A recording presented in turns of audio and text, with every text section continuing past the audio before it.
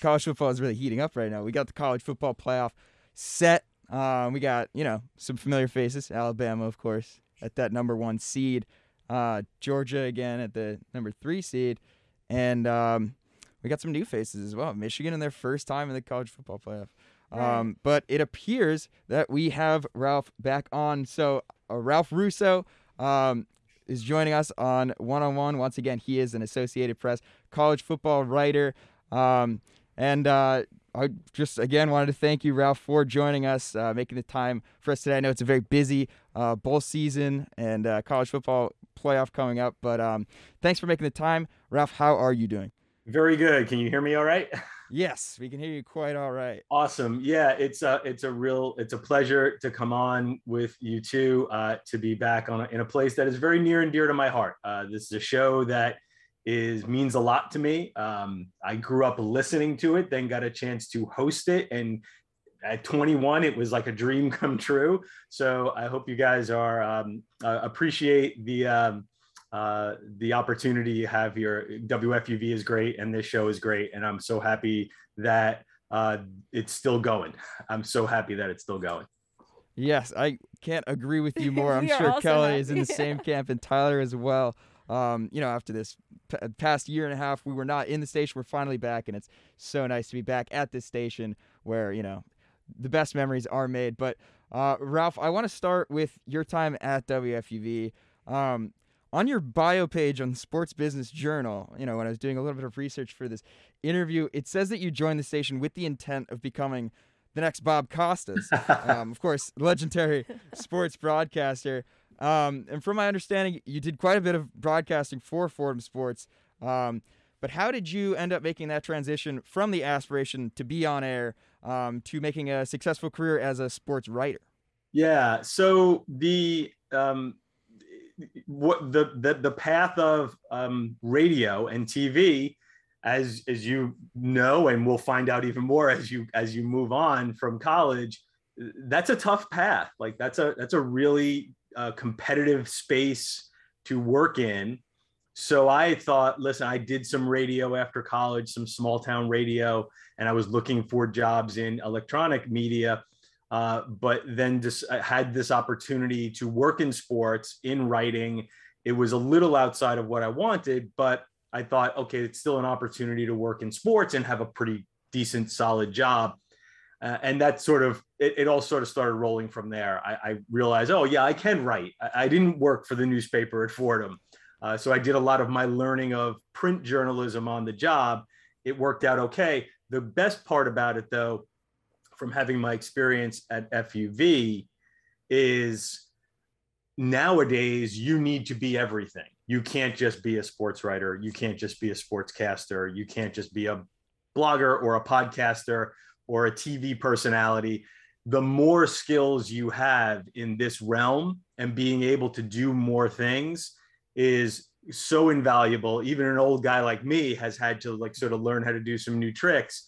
And the radio piece of it has come in very handy because I do shows for Sirius XM and their college networks as a fill-in. So it's been a nice way to have a little side gig. I have my own podcast now, the AP Top 25 College Football Podcast, which we started, at the AP, that I sort of started from grassroots. So having all of those skills in all those tools in the tool belt is essential for the people who are going to be following me, for you guys, right? Like you can't just be one thing. You got to be a little bit of everything and be good at them. So you'll be well suited to move on from here with multiple skills, I'm sure, from your time at Fordham.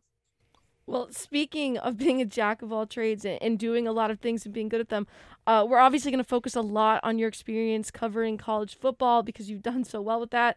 But really quickly, during our background research, we saw that you actually broadcasted the most recent Fordham men's basketball NCAA tournament game, 1992. They actually lost that game to UMass 85-58 in that first round. But can you tell us a little bit about that experience broadcasting this team that you grew up being, or at least you went to the same school as, being an NCAA tournament game?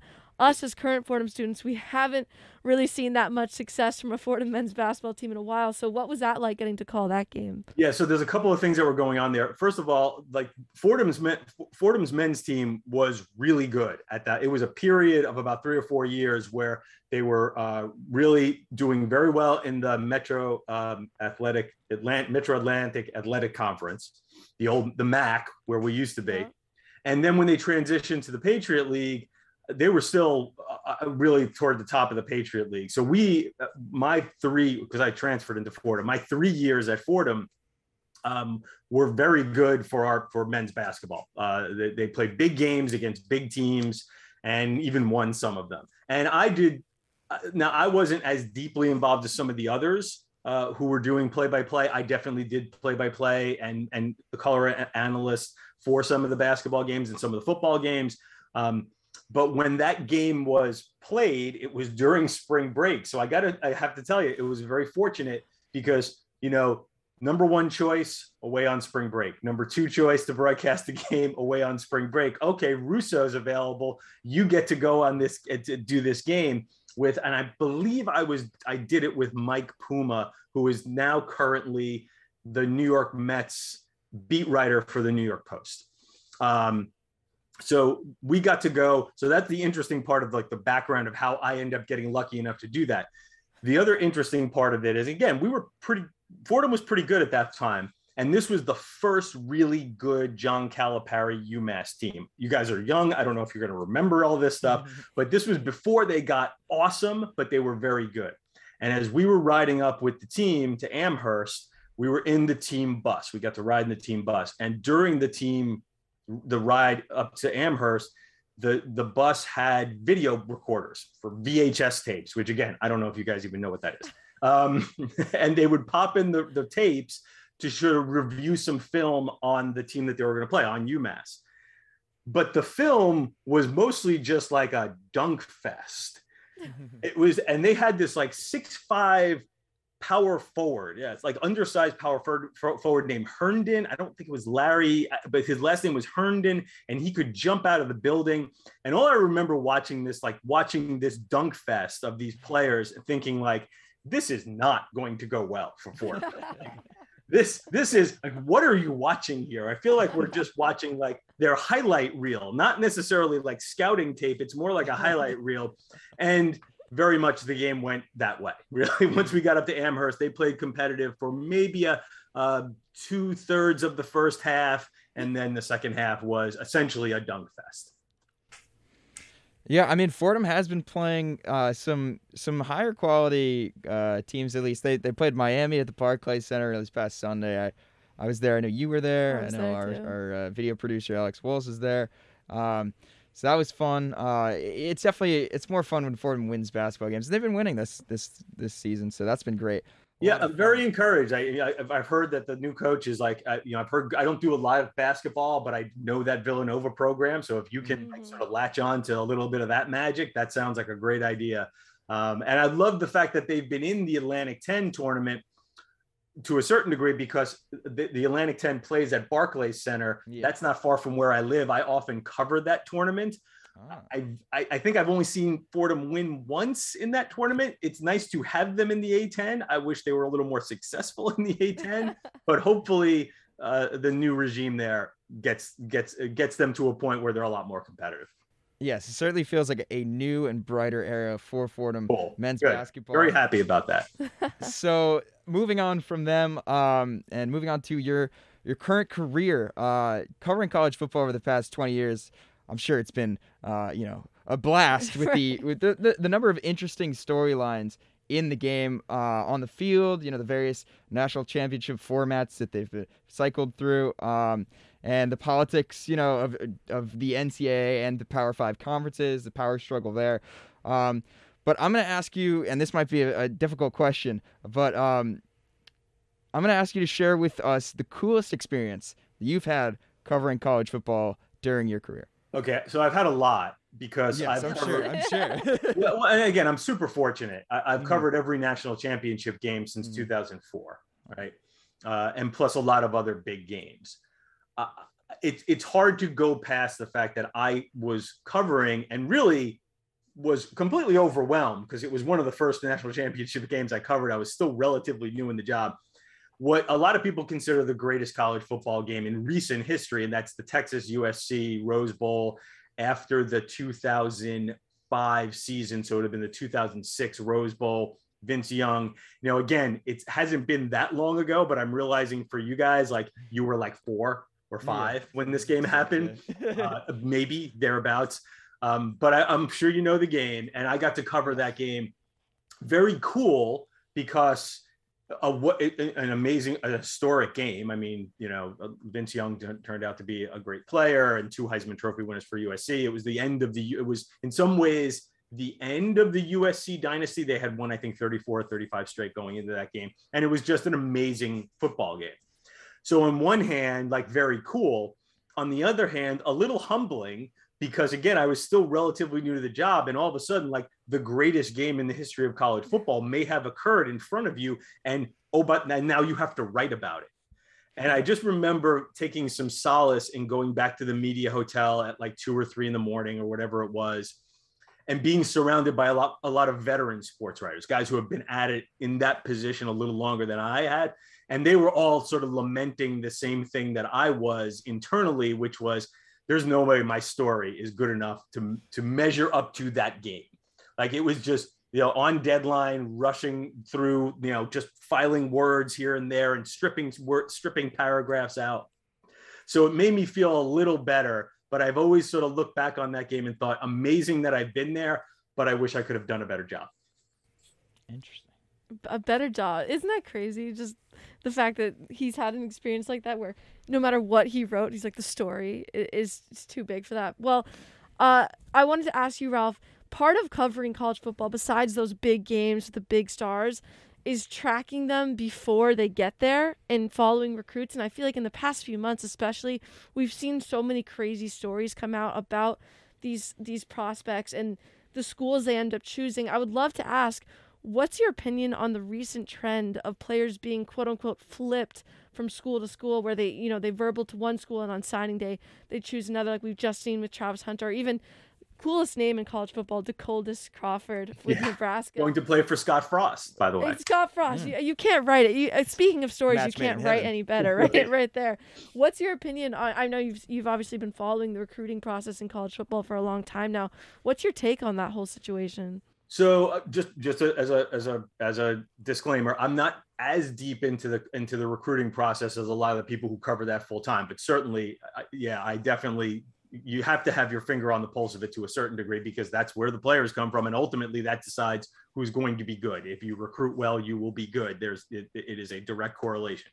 The interesting thing about the flipping is, well, I think there's a couple of things. First of all, it's been going on forever, but I think because there's so much more attention that's been put on recruiting, we see it more. And I think because there's more attention, I think, and this is not a knock to the young people who are doing this, because we put a big spotlight on them. But I do think kids are a little more understand that they're in the spotlight and understand that I can make some headlines by committing a little early, getting, a soft commitment out there. And then I get my name out on social media and in the newspaper, so to speak, if there is such a thing as a newspaper anymore. And then if I change my mind later, well, that's more news for me. So I think it's always gone on. I think the coverage has amplified it. I think the other interesting thing is now is sort of the question of why they're flipping, right? And this sort of goes back to what we just saw with Deion Sanders, getting the #1 recruit in the country to go to Jackson State. And as someone, I lived in Mississippi for 4 or 5 years, I've been on that practice field. I don't know if it's gotten a whole lot better, and it was dirt and rocks. So the idea, and that's not to criticize Jackson State. There's just not a lot of money flowing into those programs, those FCS and HBCU programs.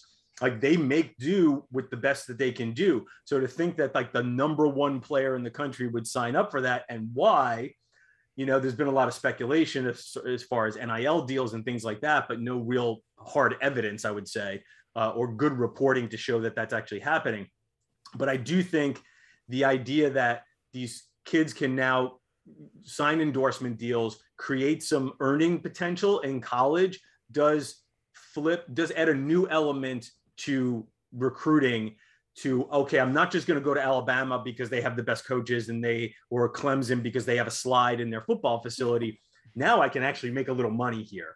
And maybe there's a school that's not necessarily one of the championship factories that I can actually make a little money, be their number one recruit. And that puts me in a better position to build my brand and build my fame. And again, have a little something if my college football career doesn't work out. Right. Yeah, it's definitely an interesting new dynamic to add to the college game, and a lot of people have been advocating it for a while, and it's here now with the NIL rules. Yeah, the two of those things being so close is really, really a pain, by the way. Constantly confusing those two letters. Yeah. But we got one more question for you, and it has to do with college football playoff, just because it's set. We got some familiar faces, as we mentioned, Alabama at the 1 seed, Georgia at the 3 seed, and some fresh faces with Jim Harbaugh's Michigan team finally getting into the college football playoff at the 2 seed, and Cincinnati rounding out the pack with the 4 seed. Who do you think advances to the national championship, and who do you think eventually takes home the college football trophy on January 10th? So super excited to see Cincinnati get a chance. And I think they are deserving of that chance. I don't think this is going to go very well for them. I've been around that team a little bit. They have a lot of excellent players, individuals who will play in the NFL and will be high draft picks. But the level of talent that you're dealing with at Alabama, listen, and this is not a knock to Cincinnati, they overwhelm just about anybody that's not, heck, they just overwhelmed Georgia.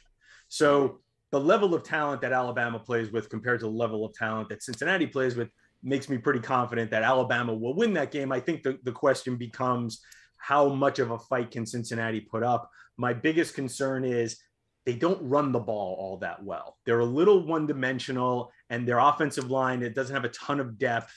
So I'm a little worried about that aspect as far as keeping the game close. Georgia, Michigan, I would lean towards Georgia. I find the idea of Michigan being in this with Harbaugh and possibly advancing with Harbaugh to be a more interesting story, right? So as a journalist, you root for the story. Frankly, having Georgia and Alabama play again is not quite as interesting a story. I don't think there'll be as much buzz about that game, though I think there's a chance that Georgia could turn it around and actually beat Alabama a second time. But I don't think there's going to be as much buzz about the game. If there's a possibility of getting Michigan into that game, I'm sort of all for it for the storylines. I am worried again that Georgia is playing with a level of talent that will limit some of the things Michigan likes to do. They're not a really dynamic passing team, and I think that's where you best attack Georgia. They're more of a power running team, and I think that's the hardest way to attack Georgia. So, what's the answer? Who wins college football playoff? So I would say this: as much as again, I'd like to see it to be Michigan because I think it'd be an interesting storyline. I would, if held to a prediction, and clearly you guys are doing that now. Yep. Georgia, sorry about that. I'll say Georgia against Alabama, and this may be stubborn of me. I picked Georgia to win the national championship before the season. I'll say they figure out a way to reverse it in the SEC championship game. It's not unprecedented. You've seen it doesn't happen that often, but you will see teams lose a regular season game and maybe play in a bowl or play in a conference championship game and flip the result around. Again, I'll show my age here. There's a really famous game between Florida State and Florida back in the mid-90s, where Florida State beat the Gators in a close game to end the regular season. Those two teams then advanced to the Sugar Bowl and played for the national championship, and the Gators blew them off the field. So these teams are not the same team every time they face. So I'll go with my ego pick and try to be right and say that Georgia will win the national championship. I like it. I mean, there's definitely a good storyline there, a rematch of the SEC championship this year, a rematch of the 2017 college football playoff, or I guess that was maybe 2017 season. 2017 season, yeah. Yes. So there's plenty of very exciting college football left to be watched, plus all of the bowls, an insane amount of bowls these days now, but it just means more college football for us to watch. And more for you to report on. And more for you to report on. We can't thank you enough, Ralph. This was a blast having you on. It was great, catching up, having you back on the show. Thank you so much for coming in. It was an absolute pleasure to talk. Thomas and Kelly, thank you so much. Good luck with everything you do, and reach out anytime.